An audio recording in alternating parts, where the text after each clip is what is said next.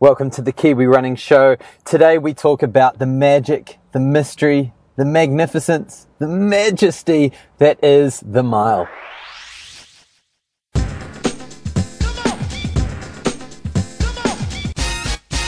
Kia ora and welcome to episode 33 of the Kiwi Running Show, brought to you by Tempo Fit. As always, I'm Hamish Meacham along with Hayden Sherman. And today's episode is all about the mile, that mythical distance, the metric 1500 metres.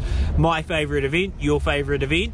Yeah, I'd say so. Yep. The 1500 and the mile for sure. Yeah. I feel like, so when I was here in New Zealand, I was like, mile.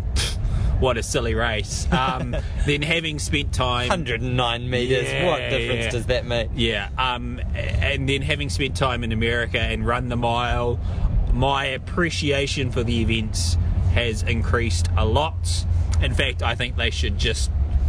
You know, here domestically in New Zealand, there's very few opportunities to run the mile. I'd like to see much more. I'd like to see much less 1500 metre running, but anyway, that's not the focus of the show today. We've got a cool interview lined up, Hayden. Yeah, we've got a bunch of interviews. So we've got some of our Tempo Fit crew. We did a time trial over the mile a couple of weeks ago. So we've got some of their thoughts. So they're just regular runners who usually do half marathons, and they're kind of trying themselves out on the shorter distance. Most of them weren't very keen to do it, but afterwards they were definitely like, wow, that was harder than I thought, but more fun than I thought. Yeah, which was cool. Then we've got an interview with Nick Willis, who's obviously one of our top milers ever. I would say top miler ever, but he doesn't own the record. No, he doesn't. And he doesn't have any gold medals, which a few of our other milers do. So we have obviously a really rich heritage. So Nick Willis is here to share some of his passion for the mile and also talk about a new business that he's launched. Wow, we're just near the water's edge here doing the show outside, and a massive fish just jumped out of the water. I'm gutted. See, there was actually not a bad looking girl who just jogged past, so I was looking the other way. The other way, yeah. Right. Eyes on the fish. Yeah. Right. So so Nick Willis is coming on, and he started a business in training up people for the mile, just everyday people.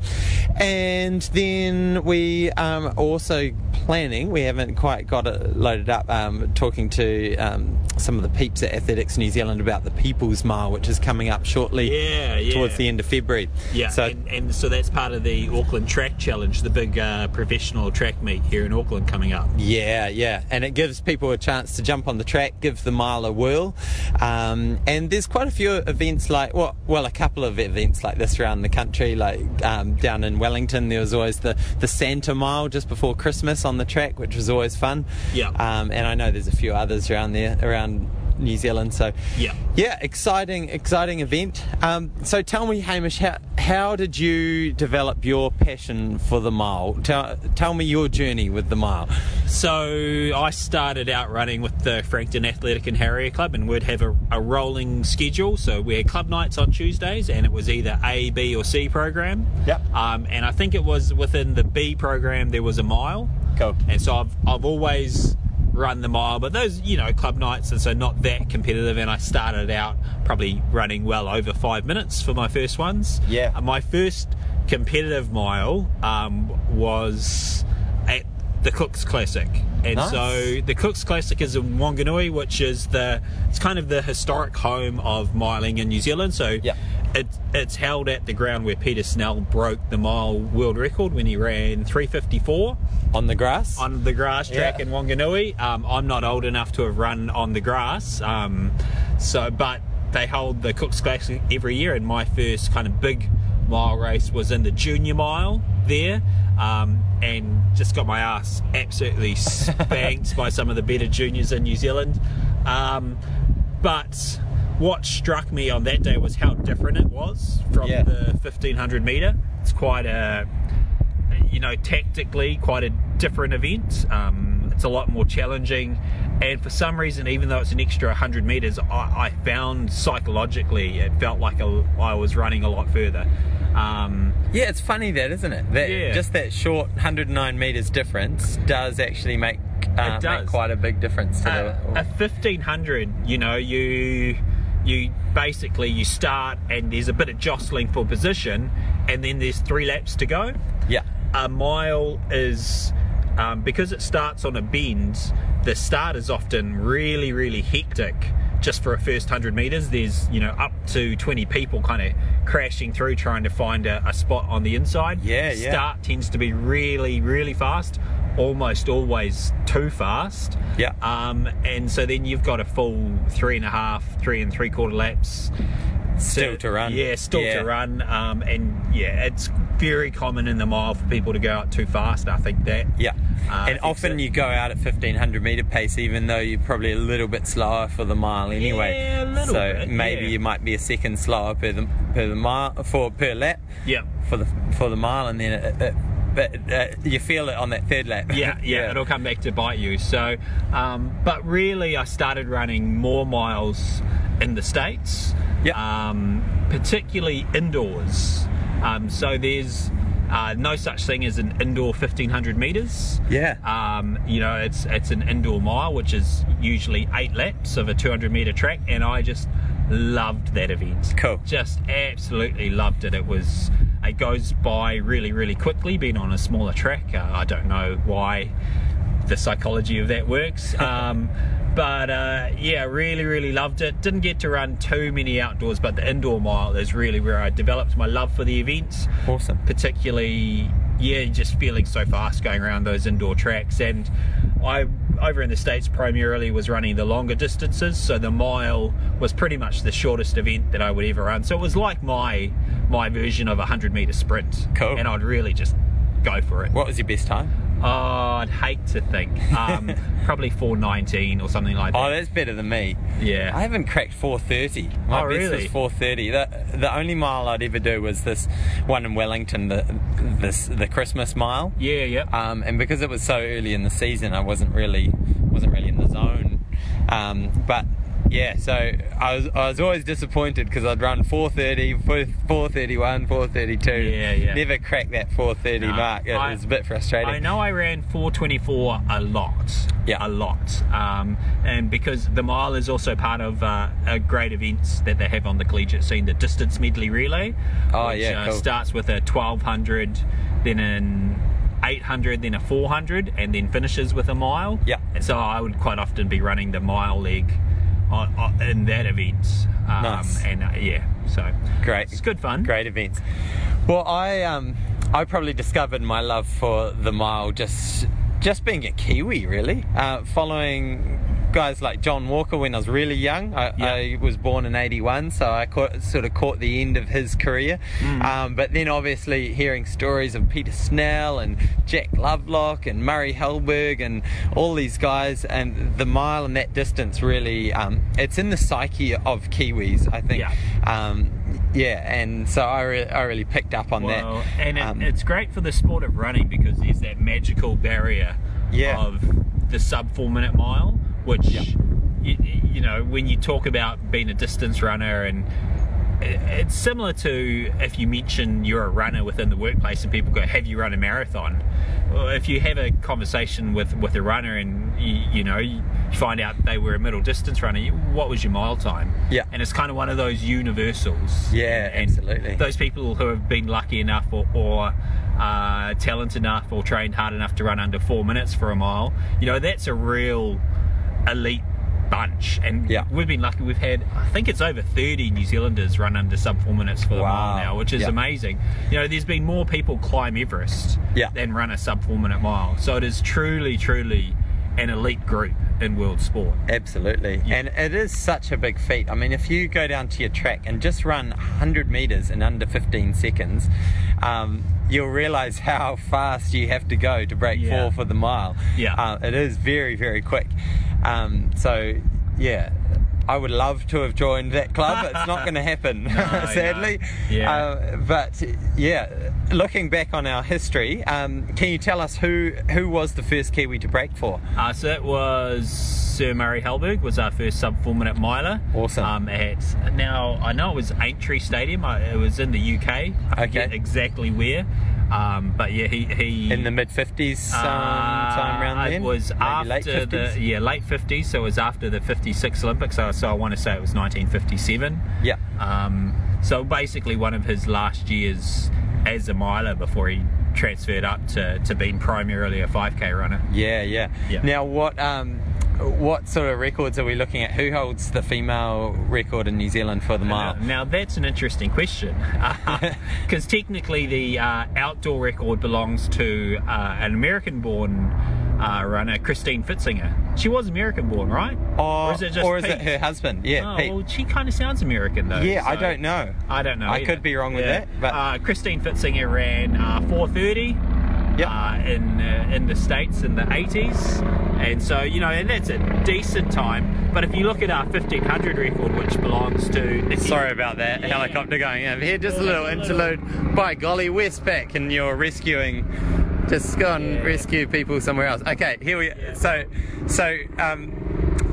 Christine Fitzinger's got the outdoor record. Yeah, 4:30. And if you look at our 1500 record, which Nikki Hamlin holds at 4:04, that's actually, that record doesn't stack up. It's not one of, it's a quote unquote soft record. Yeah. But then you go indoors. So 4:04 for the 1500. Just doing the maths really quickly, I would say you'd add about 18 seconds. Yeah, maybe 19 for a woman. Yeah. 20. So 20. So it's a lot faster than 4:30. Yeah. So then you look at the indoor mile record. Yeah. So the fastest mile ever run by a New Zealand female is 4:24 by Kim Smith. Cool. And so Kim Smith was obviously huge on the collegiate scene in the NCAA.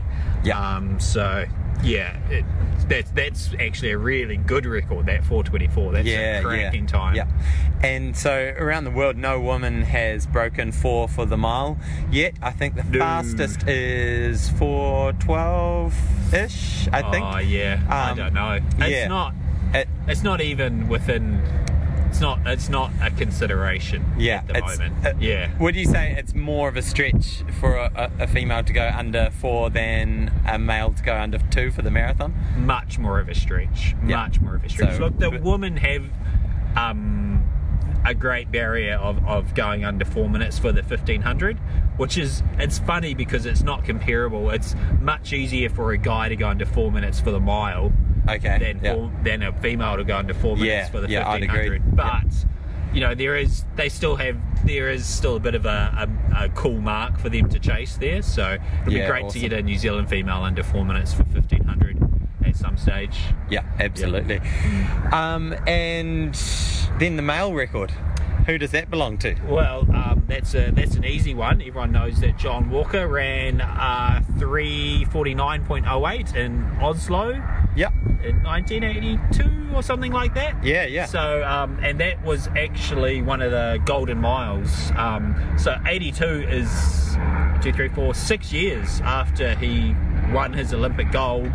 And 6 years after he initially went under 350 for the mile. Wow. So, and first man in the world to go under 350. So that's a big mark in itself. Huge barrier. And John Walker was also the first man to run 100 sub-4-minute miles. Yeah. So, he's got a huge part in the history of the sport. 100 times under 4 minute. Well, that is crazy, isn't it? People forget how long his career was. So, I mean, he was pretty young at the 74 Commonwealth Games, but he kind of burst onto the scene in silver medal. Right? Burst onto the scene in New Zealand in 72 when he won his first 800 championship, and then he ran all the way through until the 1990 Commonwealth Games. And I believe he might have even ticked over like a season or two after that. So wow, he had a huge, really long career. So that is impressive, especially going through those years where you're not officially getting paid anyway. Well, and it only became professional in the 80s at some point, eh? Yeah. Well, I've got huge respect for him because he was the man. Like, he was the best in the world. Yeah. And then, not to be unkind, but other athletes came along and they really eclipsed what he had done. So the Cohen Ovett and primarily the English guys, but a few others came and were just, a couple of seconds faster and just dominated. He didn't retire, he just kept going. And, people might look back and go, he didn't do as well in his last few years. No, actually, he actually got a little bit faster through the 80s there. And he was still right up there, really not a huge difference between where he was at with his world rankings and where Nick Willis is at nowadays. It's just, Nick Willis potentially has slightly better closing speed, so has a good history of picking up medals at the championships. I'd agree. In rugby terms, I kind of look at someone like John Walker as like an Andrew Mertens, who was a legend in his time, but then gets kind of eclipsed by someone like Dan Carter, who comes in after him. Guys like Seb Coe and Ovett and Cram, and then obviously the Africans really took over after that point. And of course the 80s happened, and we all know what happened in athletics during the 80s. So a few things get clouded. Definitely through, his running went right up to the edge of the EPO era. I think he was actually quite lucky that probably EPO didn't become rife until post his retirement. And then I would say the East Africans, the North Africans were the early adapters, and maybe the Spaniards. But anyway, I won't. We won't dig further into that. We've done the drugs episode for the year. So anyway, that gives you a bit of a taste of the mile and the place it holds in New Zealanders. And obviously, it's not just for the elite. The mile is a great event for everyone to engage with. It keeps you incredibly fit and incredibly fit. It's great for speed, great for maintaining a healthy lifestyle. So let's cross over to some interviews with our tempo fitters to hear how they enjoyed their mile. So here I am with Margaret just after we've done our 1 mile time trial. So first of all, tell us how it went for you today, how the leg's feeling afterwards. I feel fine now, but I really stuffed it up. I didn't listen to Hayden about pacing. I went out far too fast. You did go out very fast. I followed the speedy boys and got halfway into a headwind, hated it, and then I walked twice. Well, that first K was very speedy, and then you succumbed to the walking, but still ran a pretty good time. So what was it, about 8 minutes? Was it 8? I've forgotten. Something? Yeah. Anyway, we can have a look at the results. It was really fast, everyone. Yeah, it was very good. Now, I was running about 4:40, and you told me to run at 5:20 pace. Per K. Yeah. So went out a little bit speedy. Pacing is the key. So tell us a little bit about your background as a runner, so people know where you've come from, because you're not usually doing mile events. So. No, I have been more of a marathon runner, so I prefer it to be long and slow and just can escape. Trained for 7 marathons, nice. but I haven't done one for about 4 years, and so I'm doing halves now. I'm a bit injury prone, and really running is fitness, so I can fit into my jeans and pretty dresses. Love it. And have a wine as well. I think that's why most people run. Although I more about the jeans than the pretty dresses, but don't put it past me. So the mile, this is obviously something quite different for us at Tempo Fit. How were you feeling coming into it? Were you a bit nervous about the speed of it? I hate fast running with a passion, so I wasn't looking forward to it, and I was running late for class and I missed 10 minutes of the warm-up, so I was thinking I'm really in the poo now. Yeah. But afterwards, what do you think? Are you when I could breathe again? It's a lung burner, isn't it? I would do it again, and I think I would do it so much better. Cool. And for actual fact, I'd like to do it again. Awesome. That's on record now. That is on record. Well, thanks, Margaret, and I hope those legs recover quickly. Thank you very much. Bye. So Ewan, you've just finished the mile, and we've just had a stretch and all recovered. How are you feeling now? Pretty good. I was pretty knackered at the end of it, but feeling fairly energised now, I think. Yeah, and it is a bit like that, the mile. Like, you're not totally exhausted a few hours, like the few minutes afterwards you are, but you do kind of recover quick and the energy levels bounce back a bit. So tell us about how it actually went, the actual mile for you. Yeah, probably a similar story to others. I probably went out a little bit too fast, and when I hit about you were flying at the start. You really were. Yeah, probably a bit too quick, and I got to about the 500 metre turn, and I knew I had to kind of knock the pace down a little bit, and then just kind of held on, and then hit that 200 metre mark at the end, and gave it a kick and got over the line. Awesome. Yeah, it did look like a really strong finish. So you came in, what was your time in the end? 6 minutes? 6:24. Yeah, awesome. And came through just under 4 minutes for the 1K. So yeah, really, really fast start. Now, give us a little bit of background, like how long have you been running? What sort of running have you done in the past? So really kind of got into running maybe 3 years ago. Kind of through my work at the time, they had a gym that used to do sort of 12-week challenges. One of those challenges was a half marathon, so that was my first time. I've done a couple of half marathons, and then I did the Rotorua Marathon 3 years ago.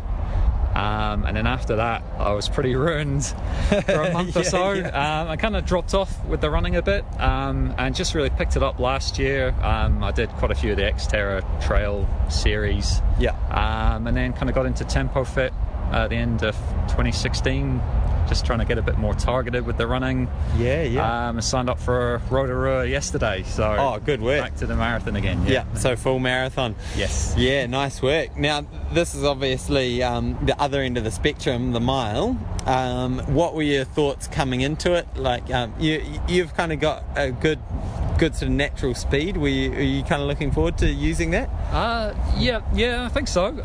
I'd never done a mile before, and I've never really done a lot of kind of speed work, so it's been quite interesting sort of doing that end of the running rather than just plodding, trying to get huge numbers of Ks under the belt. So it's been really nice to do the speed stuff. So I didn't really know what to expect, but it's a classic distance, isn't it? So it's nice to get a marker down for a time for that, and something to aim for next time. Cool. Yeah, do you think there'll be a next time? Or would you be keen for another? Yeah, it's kind of, I like pushing myself and sort of going to the wall at the end there. Kind of, it's good. It's good distance, good challenge. It was probably actually harder than doing the 3K time trials. And just at the end, the lungs were burning a bit more, so you're a bit more in oxygen debt, I think, with the mile. I had to stop straight away when I finished. Oh, cool. Well, I hope the recovery is good, and all the best for the marathon training coming up. Here I am with Gareth Archer, who's what's your official title? I'm the events manager for Athletics New Zealand. Yeah, awesome. So we've got a few big events coming up over the summer. The main one in Auckland anyway is the Auckland Track Challenge. So tell us a little bit about the background of the event and what's sort of happening this year with it.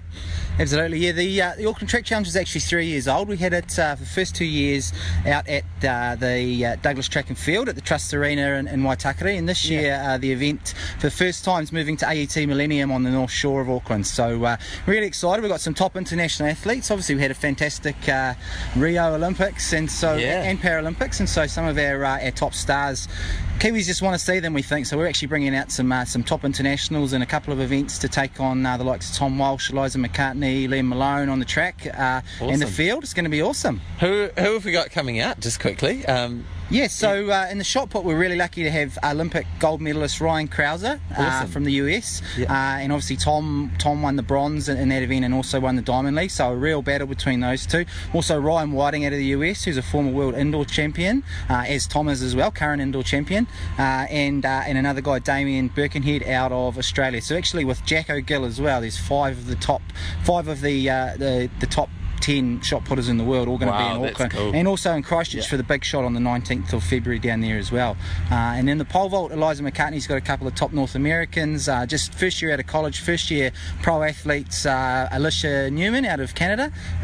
She's the top Canadian athlete, and another one, Morgan Lalou out of the US. So really exciting in those events. And in the track, some top Aussies are coming across too, including some Olympians from the Australian team in the 5,000 and also the 800. Oh, awesome.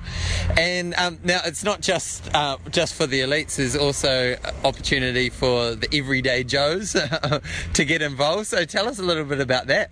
Yeah, well, obviously, one of the things we've always been really keen to is, as well as showing off these elite athletes, we actually want to encourage participation. And it's been really good to hear. People may have seen a lot of the stuff Nick Willis is doing around the miler method, and basically getting anyone, your everyman, I guess, or your every woman to have a go at track running, and it's fantastic. There's a bit of a push in the States for that at the moment. A lot of clubs are trying to encourage sort of mass participation miles on the track. So we've picked up the mantra here in New Zealand, and we're going to have a go with the People's Mile, which will be on the 26th of Feb as a sort of a pre-meet event for the Auckland Track Challenge at AUT Millennium. Very cool. Now, how does it work? Like, if you've got 200 people sign up, are they all going to run at the same time, and will it be chaos? It's a good problem to have if we have 200 people. I've talked to the Athletics Auckland officials. They're a great group. They're more than capable of handling the numbers. They obviously do a lot of mass participation style stuff in their winter season, so we do have the timing equipment. So if we get big numbers, there's a potential to we can use timing mats and things to actually measure. But we want to make sure everyone gets an official time on the mile. So we'll work through that. Depending on numbers, it'll depend exactly how we do things. But we'll be able to have published results of your time. You can register your name, and we'll be getting in touch and following things up. And Nick's going to be involved. Nick Willis will be involved too, helping out, leading warm-ups and things like that, and a big part of the People's Mile as well. It's going to be a fantastic way to, I guess, experience track running if you've never done it before, or maybe haven't had too much of a go at it. You might be a half marathoner or a 5 or a 10k runner, or even not run too much at all, and we'd love to see you come out and have a go. A mile is achievable for everyone. You don't have to try and run a sub 4 or a sub 5. If you want to come in a sub 12 minute mile's your goal, hey, we'd love to have you at the People's Mile. Oh, that's awesome.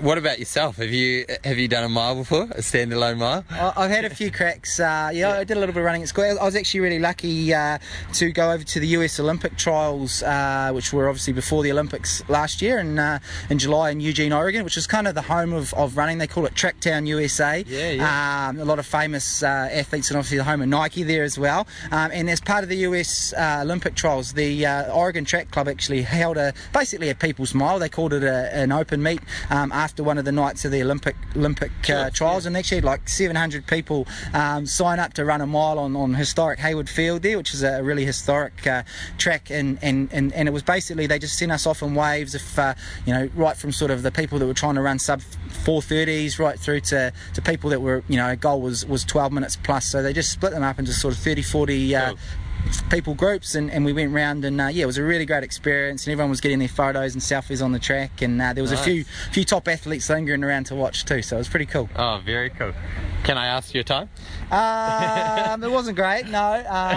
It's all relative. I won't divulge. No, I think I was around just a bit over 5, between 5 and 6. Good. So I got there. I got round. No, so it was, but it was a good. It was, it was a great experience, and hopefully the Kiwis. We think this is a bit of a long game too. If we don't get huge numbers this time, we'll keep going with it. It's something we think has got a bit of longevity, and I guess the other side from that, if people really do enjoy it, there'll be all details for all the local Auckland clubs, because we'd love, obviously, the next step if people do enjoy the People's Mile is join up with your local athletics club and actually get stuck into it with club nights and see if you can really get going with it. Yeah, absolutely. Now, where can people sign up, and how much does it cost? I can't remember if you mentioned that. All right, so the price is nice and easy. It's free, so don't have to worry about that. That's the best price. Yeah, well, that's it.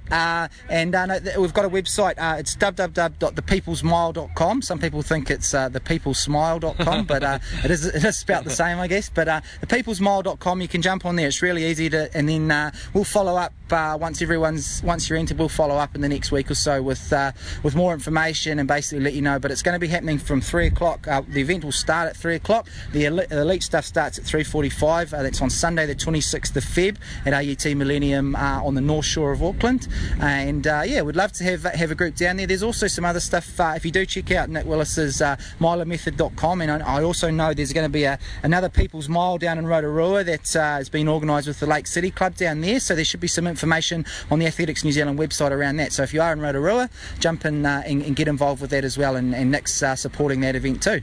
Brilliant. Oh, awesome. Thank you, Gareth, and we'll definitely be there to cheer people along. Maybe I'll get to run a mile myself. So welcome to the show once again, second time on the show, Nick Willis, to have a bit of a chat about the mile and a new little project you've got running. So welcome to the show, Nick.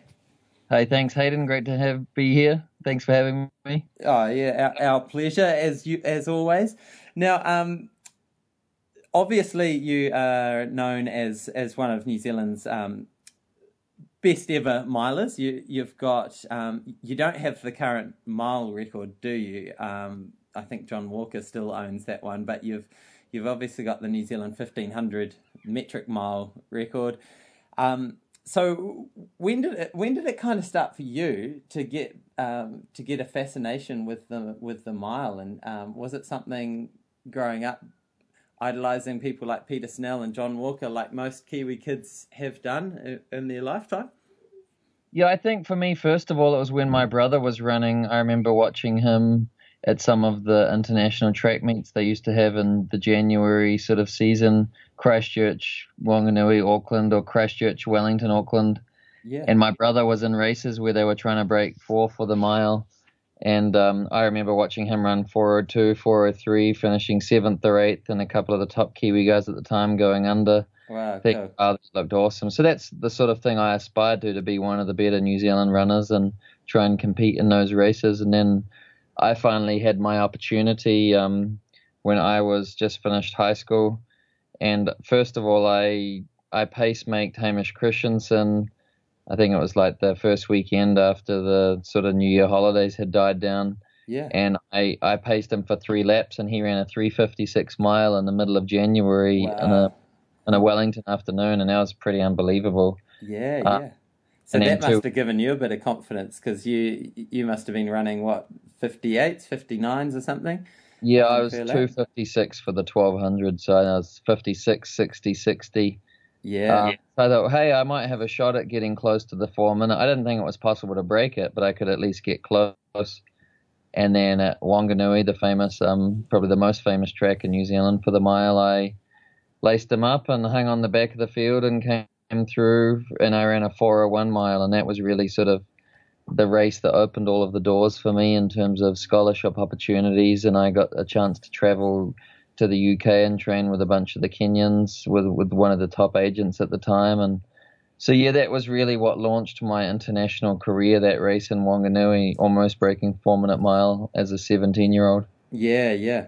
Because there's something beautiful about the mile as far as elite men running it goes, as far like sort of the statistical beauty about it, because it's like it's you got to be running under 60 seconds per lap, and then there's this magic 4 minute barrier to try and get under, which I think is less people have done that than have climbed Mount Everest. So it's quite an exclusive club still. And was that for you, like nailing that sub-4? Do you remember the first time you did it, and what were your kind of thoughts when you broke that barrier?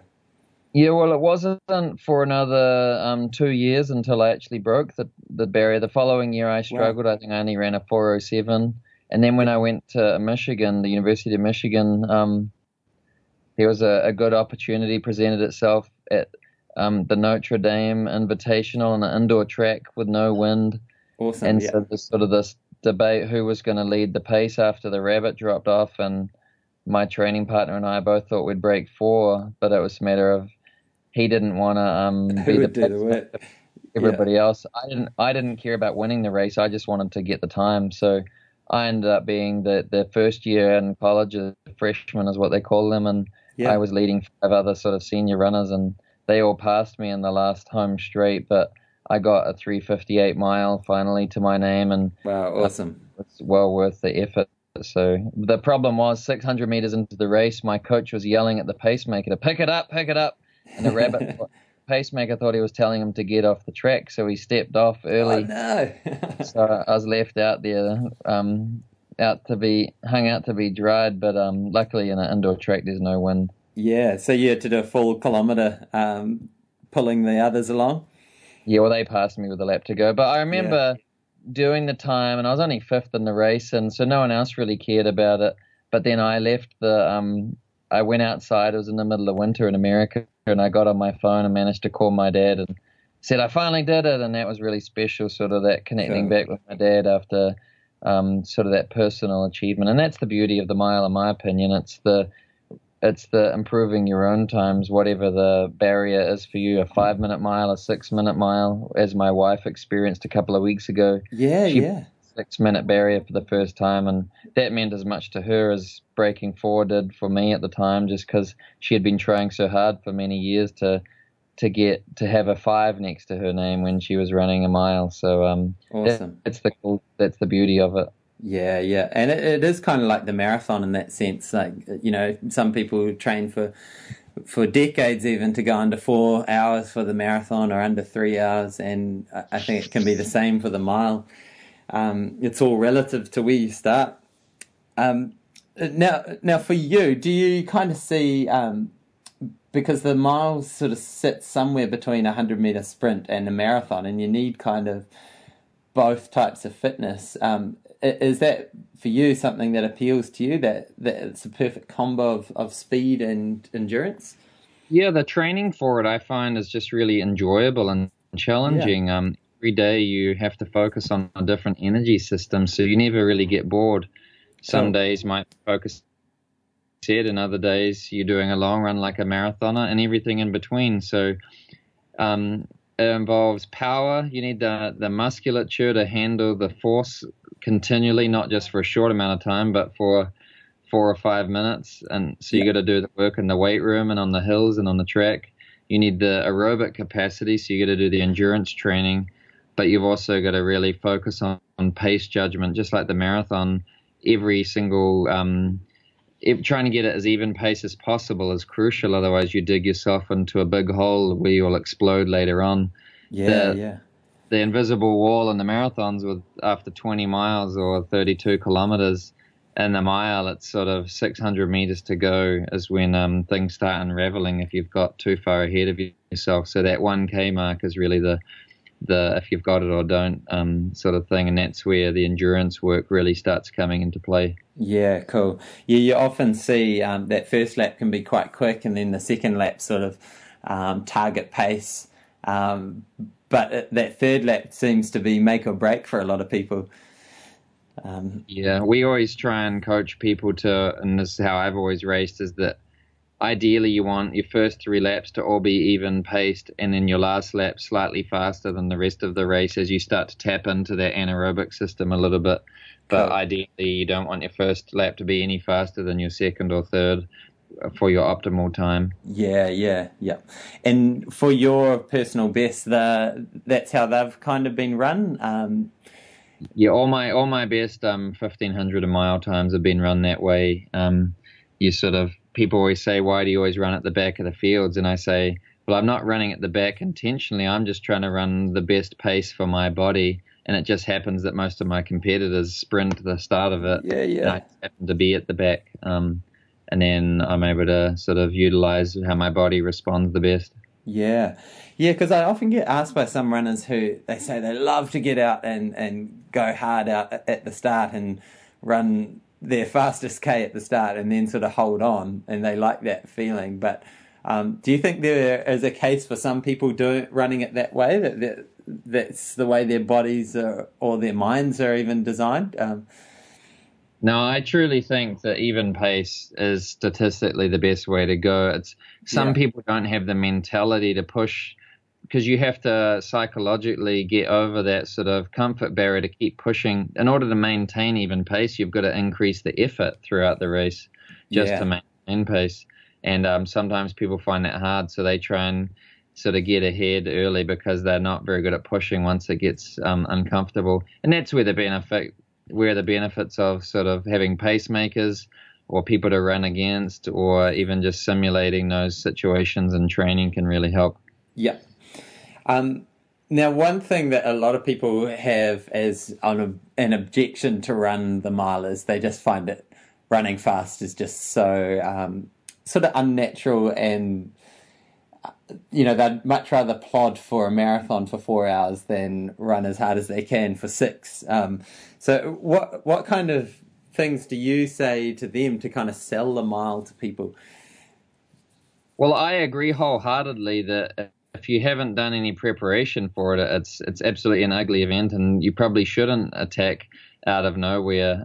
When I'm in early season training, when all I'm doing is long distance, slow running, if I were to stand on the start line for a mile, it terrifies me, and I would throw up after half of the race. But that's just like doing a marathon. When you haven't done the work, that's somewhere you shouldn't be on the start line of either. Yeah. You have to do the preparation, and the beauty of the mile is it's actually the training for it which is best for your body, and then you get to reward yourself with a time at the end, and that's sort of the carrot being dangled out in front of you that motivates you through the training. And so I always start with hills first. Hills are a good way to sort of tap that faster energy system without getting the pounding or the speed on your legs. You go uphill, and then when you drop your foot down, it doesn't come down as far as what you started from, so you're not getting quite the same impact on your knees and your ankle joints. And you get the resistance work, so you get your heart rate up and your muscles are firing, but you're not having to sort of move as quickly, so it's not that same sort of challenging switch from slow to fast initially, and then you transition from the hills onto the track or on the roads that way. And over over a 4 to 6 week period, then you won't be as fearful of the mile again, and you'll be energized from that type of training. Cool.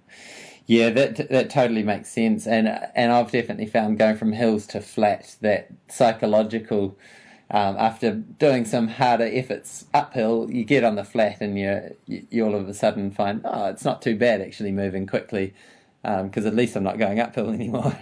Yeah, but just like anything, you've got to give your body a chance to adapt, and we're pretty remarkable beings in that we will adapt to the different stimulus that we throw at it, but you've got to give it a chance to make those adaptations. So week by week, you make the different adjustments, and so it's not all try to be done in the first 1 or 2 weeks. Over 4 to 6 weeks, your body will be ready to do something completely different than it would have been otherwise. Yeah, cool. Now, you mentioned the health benefits of running the mile, and I know a lot of people listening to the show might have trained for a marathon and found that as far as body composition and weight loss, if anything, training for that marathon, they might have put on weight.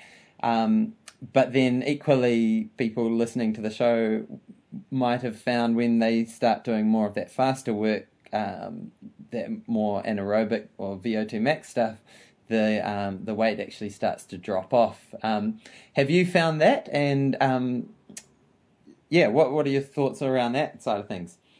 Yeah, both my wife and I have found that for us, in the end of the day, weight stuff comes down to energy out, energy in. Yeah. But the difference is when you're just plodding along, logging mileage, what we've found, I find if I go out for a 20-mile run or a 30K run, my body is desiring to replace what I just lost to refuel. Yeah. And once I finish my run, because I'm fairly fit, that's the end of the calorie expenditure for the day, and I'm on the couch exhausted for the rest of the day, but my heart rate drops back down to the regular amount. So if I normally put in about a 10-week block of doing long stuff, and I normally put on 2 or 3 kg over that period of time. Wow. Yeah. So even though I'm running up to 150 kilometers a week, that sounds crazy, right? Yeah. But you're always feeling so tired, you feel like you've got to refuel so your muscles have energy. But once I start transitioning into more intense workouts, suddenly I lose my appetite quite the same way, because the workouts aren't quite as long, and I feel like I got to hydrate a lot more. So I'm probably filling my stomach with fluids more. But most importantly, my heart rate is elevated for a sort of 8-hour period after the workout. It's not just the time that I'm. Yeah. So although I replace my energy stores after the workout, my metabolism has been raised for an additional 8 hours afterwards because of the intensity of the workout, and that's where you're getting the extra caloric burning that over a period of time, 2 to 4 weeks, then I'll lose that sort of puppy fat that I gained during the long distance training, and I start feeling lean and mean again, you know. Awesome. Yeah, well, that's probably good news for anyone who's trying to get in shape for the rest of summer. And speaking of which, you've launched a program just recently that is designed for people who are keen to try out the mile and kind of test themselves and build a bit of speed. So do you want to tell us a little bit about that? Yeah, so I first started out, my wife, who's part of sort of my coaching team, she had never come from a running background at all, but she entered the occasional 10K or half marathon just socially. But after a while, she thought, why can't I do this sort of training Nick's doing? Why is that training reserved for Olympians or elites? So she started doing hill repetitions and track workouts and tempo runs down to her, as she would acknowledge, being sort of a casual weekend warrior jogger sort of thing. Yeah. And she found it a ton of fun, and her friends started joining in, and they started getting muscle tone and all this sort of stuff, and sort of that's where it grew from there. So we thought, why don't we turn this into an online business where people can still get the camaraderie or the team, the social effects of being a part of a group that can be done anywhere, because my wife was a mother at the time, a young mother, and her friends also. So we thought young mothers don't have time to meet up in groups, but if we create that socially online, then they can squeeze in their training when it fit in, but still be motivated by a coach and by each other. And that's where Miler Method boot camps was born. And but what we found is actually a lot of sort of former runners or people that are really keen in the 10K marathon stuff. They're like, yeah, I need a change in scene for 6 weeks or 12 weeks. And so they'll switch up and do this faster version of training for a while and then resume their longer stuff. And it helps break up the monotony of always just doing the long distance running all of the time. So it's actually been a lot of this more quote unquote serious weekend runners are finding just as much benefit and interest from it as more the people who are just getting off the couch, who we initially thought this was just going to be for the social exerciser, so to speak. Yeah, that's awesome. And I definitely can see like both markets that really are appealing to people. And I think back to when I started running, it was actually on the back of watching the 2006 Commonwealth Games and watching yourself take gold. And I remember going down to the local track and seeing how fast I could do a 1500. I won't tell you what the time was, but if there was a program like this, at the time I would have jumped at it as my sort of intro into running, because it is such an accessible distance. Like everyone with a couple of legs can get themselves through a mile, and like you say, the training is fun. It's varied. It's great for body composition. It's great for engaging the mind. So how can people find out about this, and can anyone do it anywhere in the world? What's the sort of deal? Yes, so we have people from all over the world, from Germany, Finland, Japan, the Czech Republic, Australia, New Zealand, America, Canada.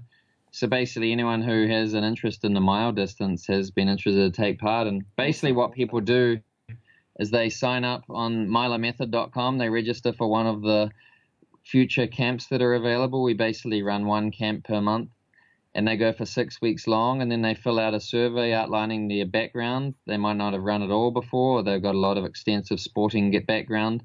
And from there, we construct a customized 6-week plan based on their ability and experience level.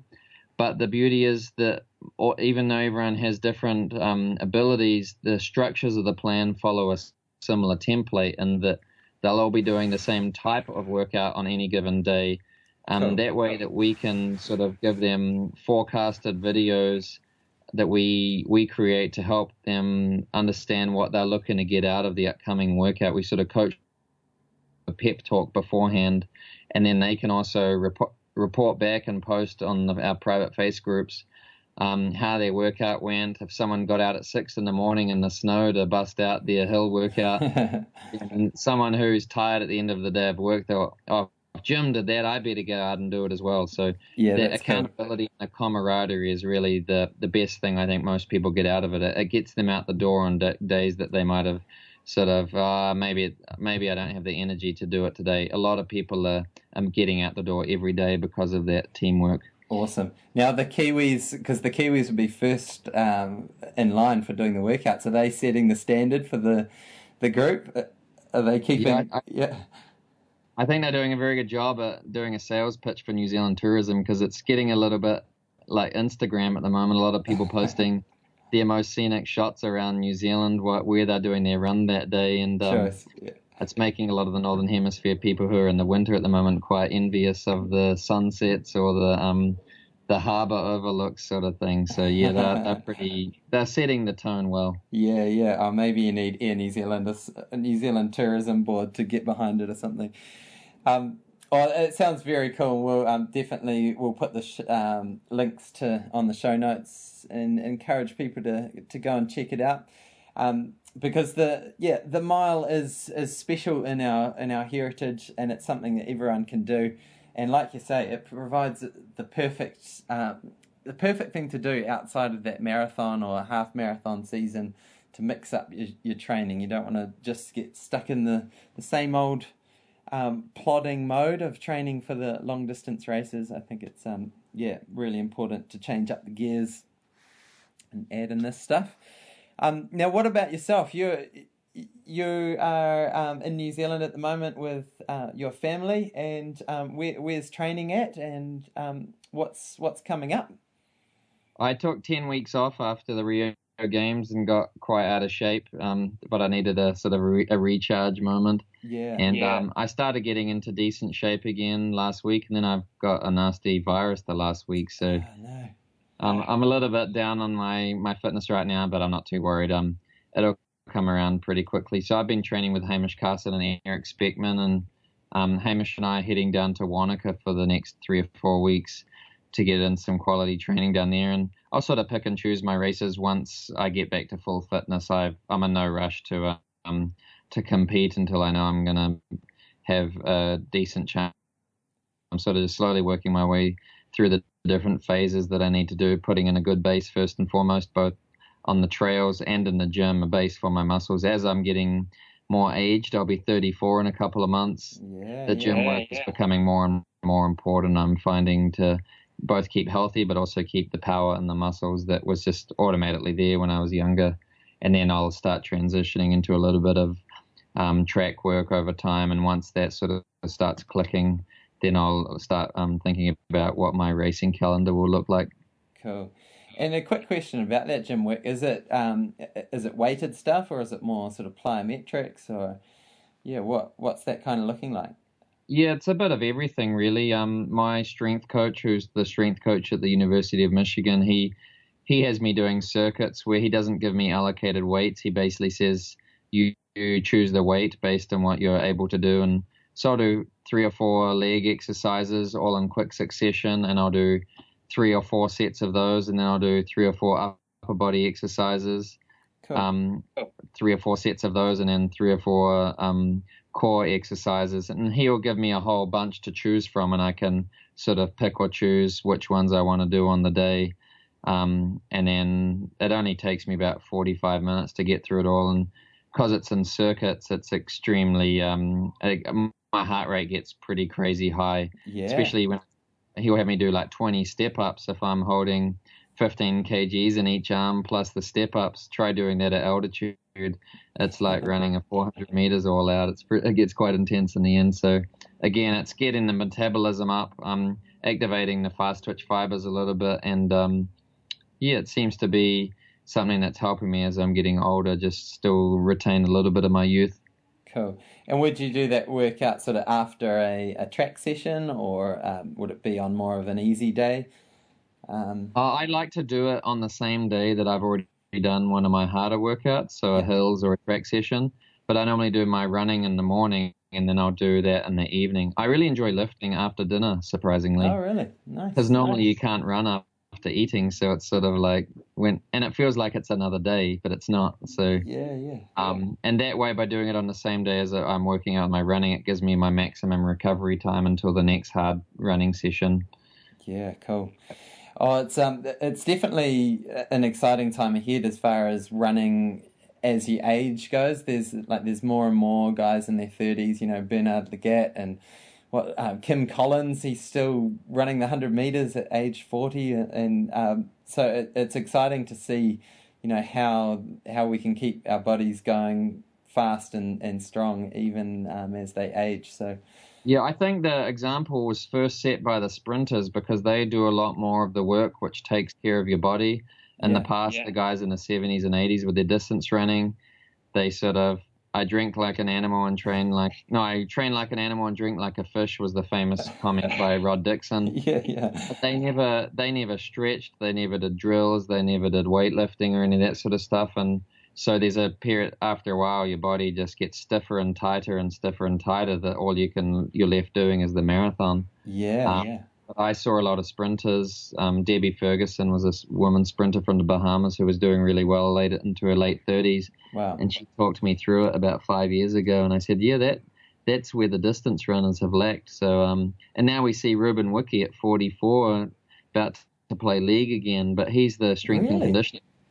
He's the strength and conditioning coach for the Warriors. So he puts in the work in the gym. So he's looking after his body. And I think that's the component that, distance runners can really utilize to extend their careers. Yeah, because for you, as you age, you won't need to do as much of that aerobic work because you'll be able to kind of draw on the years of aerobic conditioning that you have done, I imagine. But it's a matter of just maintaining that speed and making sure that that's still there. Would that be the case, or?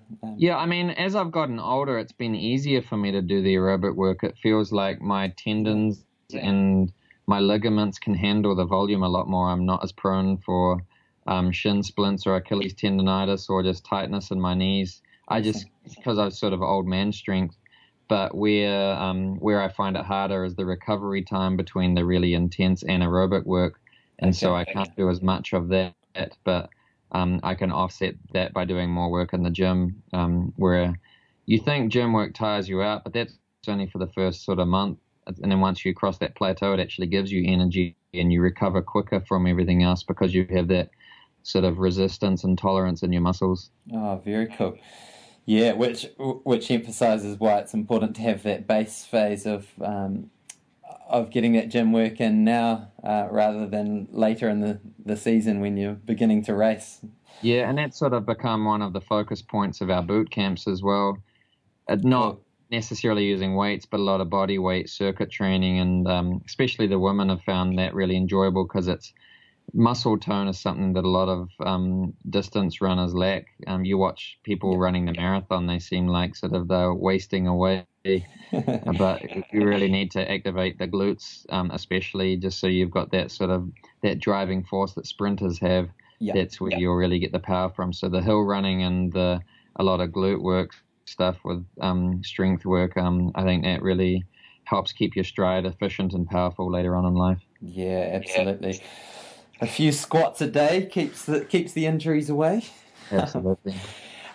Awesome. Well, thanks again, Nick. Really appreciate you coming on the show, and all the best with the Myler Method, mylermethod.com for those who want to check it out. And I hope you get over the sickness and enjoy Wanaka's trails and can make the most of being down south.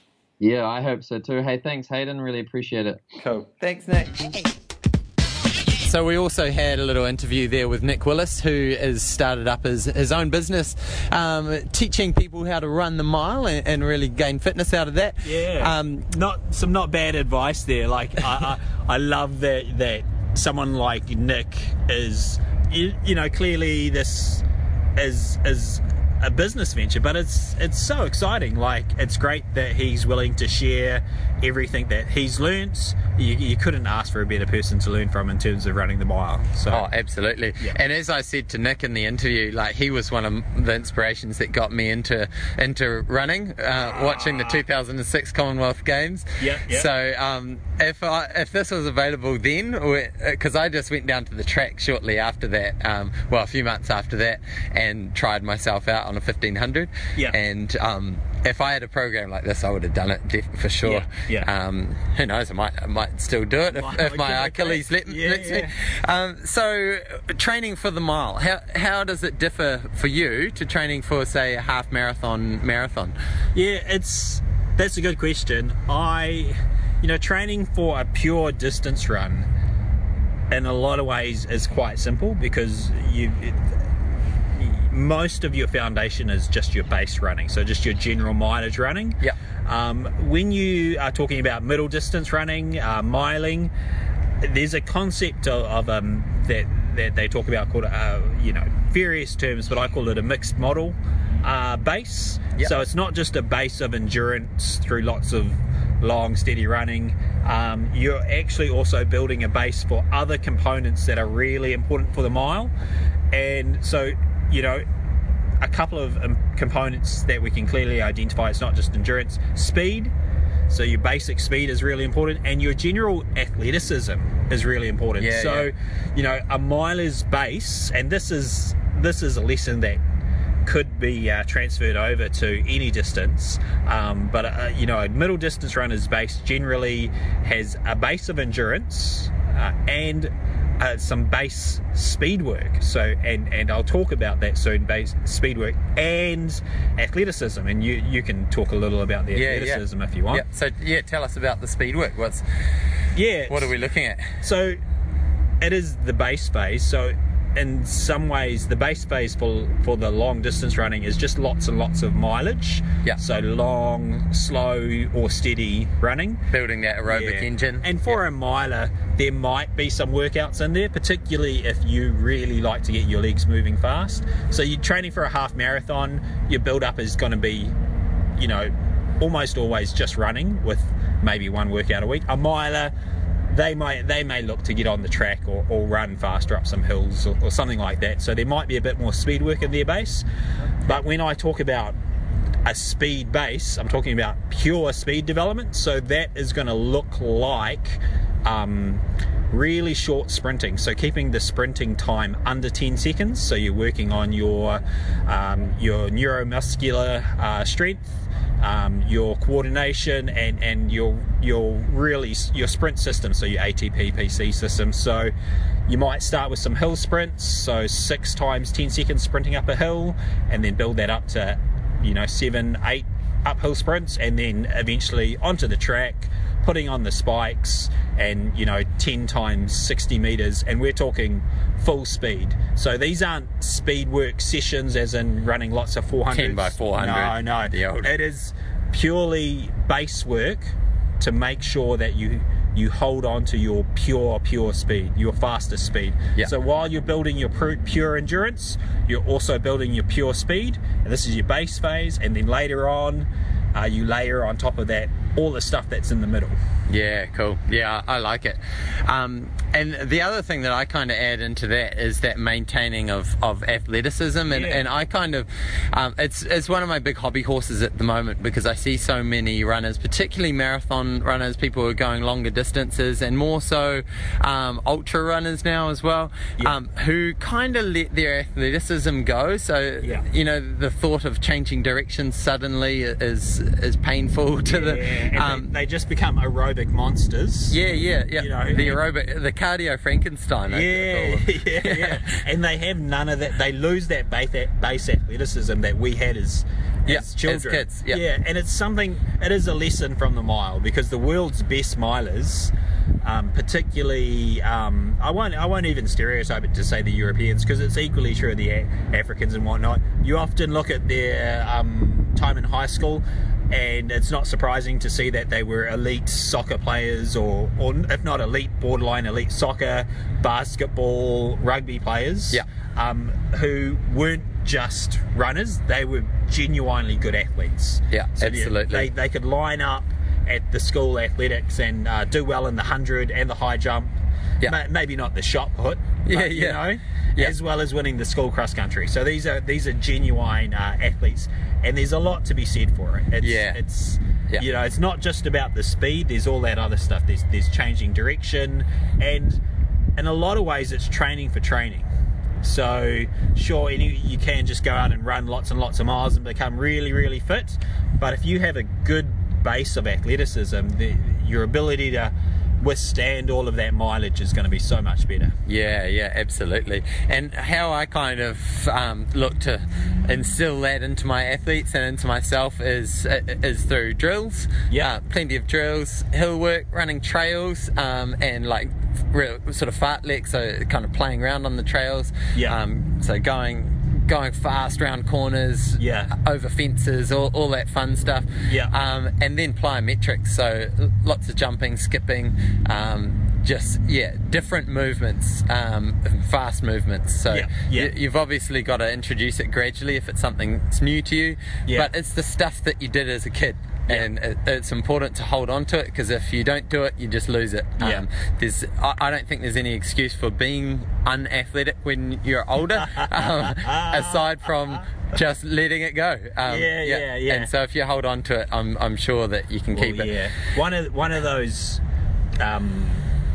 one facet of athleticism is just coordination. And so particularly when I was at the peak of my running, I was always big on drills and the coordination and jumping and all that sort of stuff, and I really noticed the difference with the team. We would do some off-road running, but not that frequently. It would be kind of once a week or once every 2 weeks, and there were some of the less athletic members of the team who were really fit, and particularly on the girls' side, really, really fit athletes, and we'd go and do these off-road runs, and they'd be twisting ankles, or you'd look around and they'll be in a heap on the ground, and they just couldn't handle the more dynamic, less rhythmic movement of running over trails. Which I found really interesting. Absolutely. And then so that's kind of the base phase for a miler.